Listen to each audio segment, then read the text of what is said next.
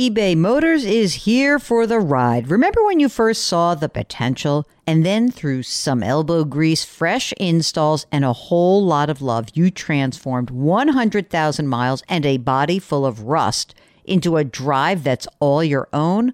Look to your left, look to your right. It's official.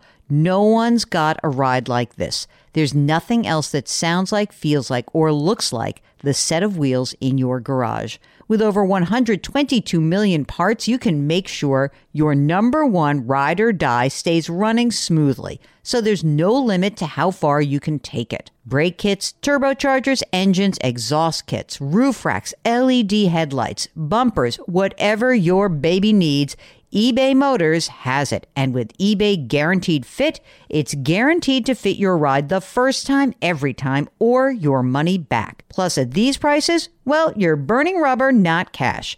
Keep your ride or die alive at ebaymotors.com. Eligible items only. Exclusions apply. And now, a word from our sponsors at Betterment. If you're listening to my show, you're looking for tips on how to work smarter, not harder. And let's be real, you're already working hard to earn your money, but how do you make sure that your money is working hard for you? Here's how. With a Betterment automated investment and savings app, your money will go to work. They've got technology that will provide you with advanced tools, and they're built to help maximize your returns, not to mention your time. They have expert-built portfolios of low-cost exchange-traded funds. You know I love those exchange-traded funds. There's automated investing technology, and as part of that, automated rebalancing. Many of you have been asking about rebalancing, and it sort of feels like a hard thing to do on your own. With Betterment, easy peasy. They do it for you. Visit Betterment.com to get started. Learn more about high-yield cash accounts at Betterment.com. Investing involves risk.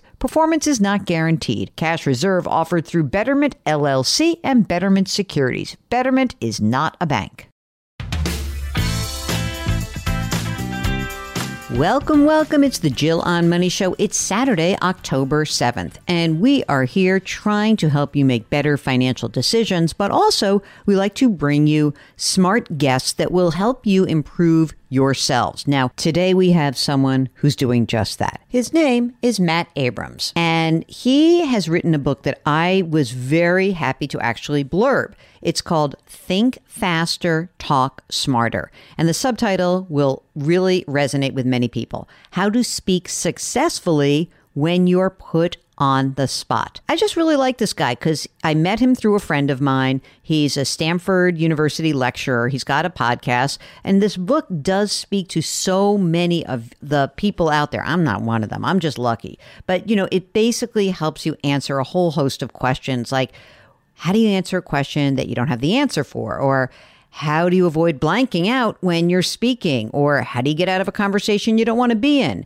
I don't know. It's like a very practical book, both in your real life, in your professional life. I think you're really going to like it. So here is the first part of our interview with Matt Abrams. Can we just talk about what your day job is first? Because you are a professor at Stanford University, which I've heard of, the Graduate School of Business. So, Matt, tell us a little bit about who you are. First of all, where are you from originally?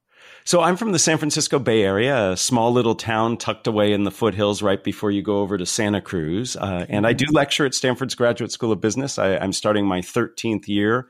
I teach strategic communication, and I host their podcast, Think Fast, Talk Smart, and just try to help people feel more comfortable and confident in how they communicate. How'd you get into this? It's an interesting question. When I was a little boy, like 7 or 8, I had 2 fundamental experiences that got me just fascinated by communication. I'll tell you just one quickly.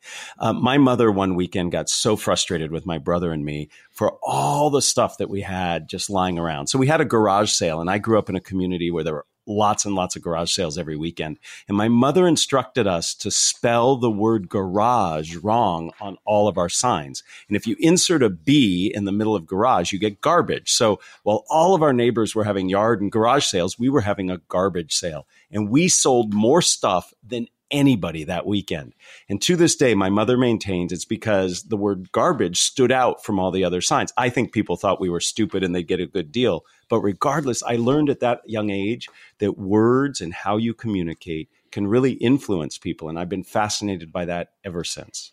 So a lot of people will say things to me about, the fact that I go on live TV and I just talk. And they're like, I could never do that. Why can't most people do that?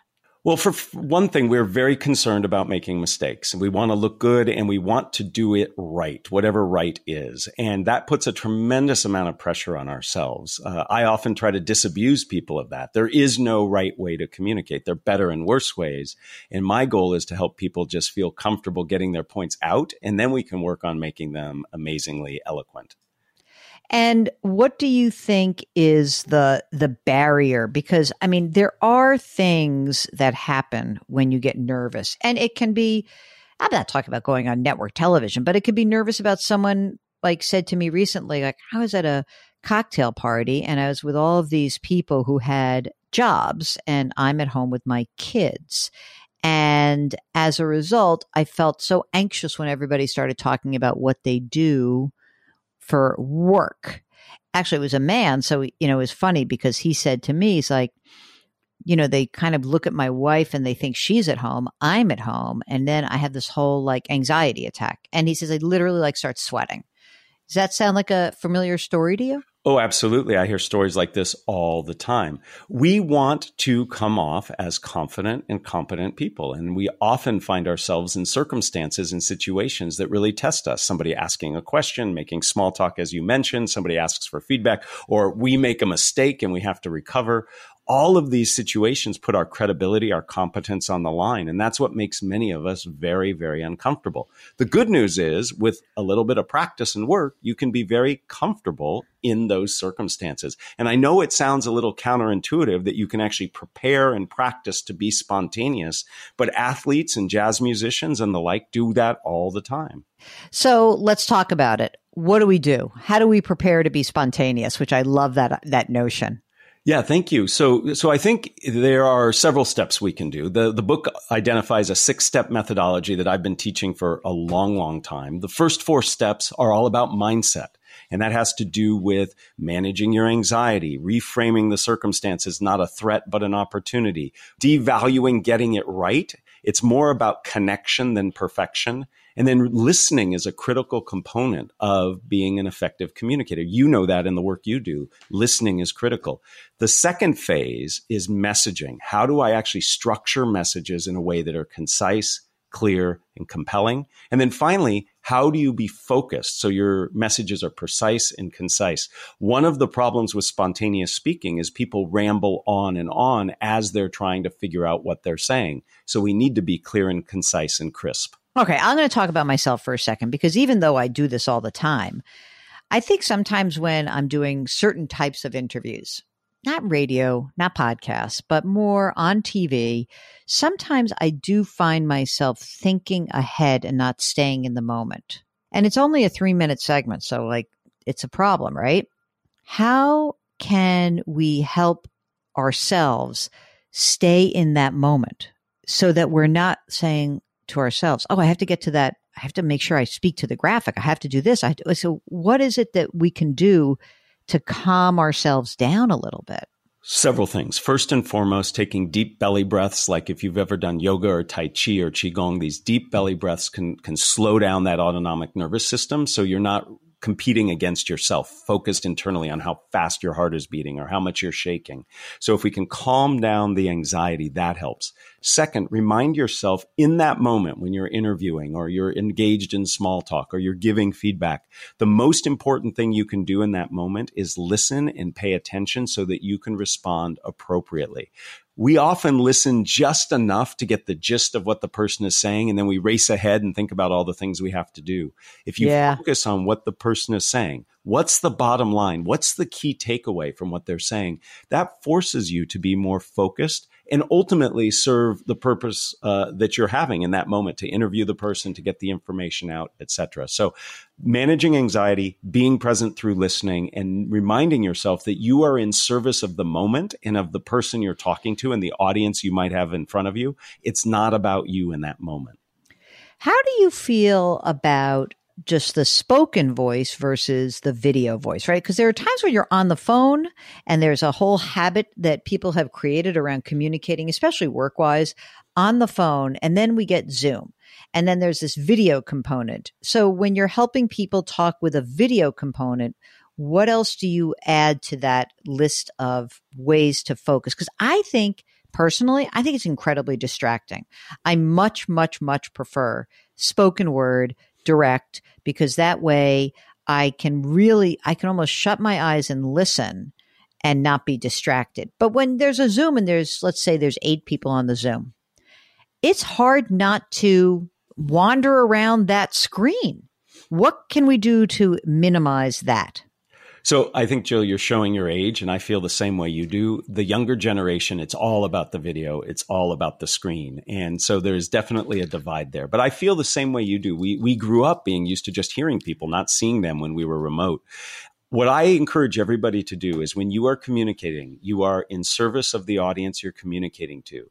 It is more important for you to look at the camera as you are speaking on one of these virtual calls than it is to look at the people you're speaking to. Why? Because from their perspective, they see you looking at them. And that's how we're used to connecting and engaging. So we have to help ourselves get less distracted. Here's something I do. It's a silly little trick. I take a picture of my family, who on most days I like and love, and I tape it right behind my camera. So as I look at the camera, I'm actually looking at a picture of people I care about.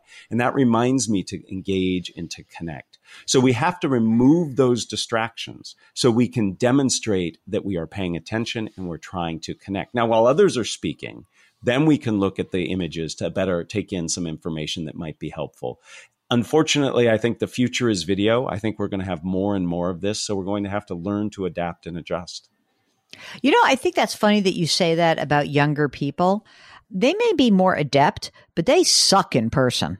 Like the lack of eye contact is alarming to me. So I was with my very dear friends. They have 3 teenage daughters. I was having a conversation with like the 14-year-old, right? And mom says, look at her when you're talking, meaning to her daughters, look at me, Jill. And I thought that was an interesting instruction. What can we do to help? Let's call it, when you say younger generation, I presume you mean anyone under 35? The population I deal with most of the time are folks in their mid-20s as MBA students. But sure, let's say 30 or under. 30 or under. Okay, so they're better at the screen, not so great in person. What can we do to help mentor them along? So one, we can role model and demonstrate, and they recognize and they can see what good communication is. I see this happen all the time where they'll report to me that conversation was really good or that presentation was really good. And I'll ask them, what did you notice? And they're good at identifying these behaviors. They're just not good at doing it. And part of it is practice. So we have to give them opportunities in their education, in the other activities that they do. Some of the best athletic coaches my kids have ever had have made them do some speaking, either talking to the parents or standing up in front of their teammates and giving them coaching. So we have to give them experience. And we also have to recognize that COVID did a number on a lot of these younger folks. And they literally learned in front of a screen where they were asked to multitask and do lots of things like look at what the teacher's drawing, et cetera. So we have to bring them back from that and say where connection happens is in the way that we look, the way that we listen, and the way that we convey ourselves through our body. And that will help them. They can learn. My students, get better at it, not necessarily because of what I do, but because they get the practice of actually working on this. Okay, tomorrow we will continue our conversation with Matt Abrams. In the meantime, if you want to go check out his book, we'll have a link to it in the show notes. Again, the book is called Think Faster, Talk Smarter. I really enjoyed it. And tomorrow, here's a nice tease. We're going to teach you how to apologize, the real way, not this baloney way. We want to thank you so much for listening. As always, if you've got a question, just go to the website, JillOnMoney.com. Click the Contact Us button and do let us know if you'd like to come on the air and join us live. Don't forget to sign up for the free weekly newsletter. Do something nice for someone else today. Change your work, change your wealth, change your life. Thank you for listening. We'll talk to you tomorrow.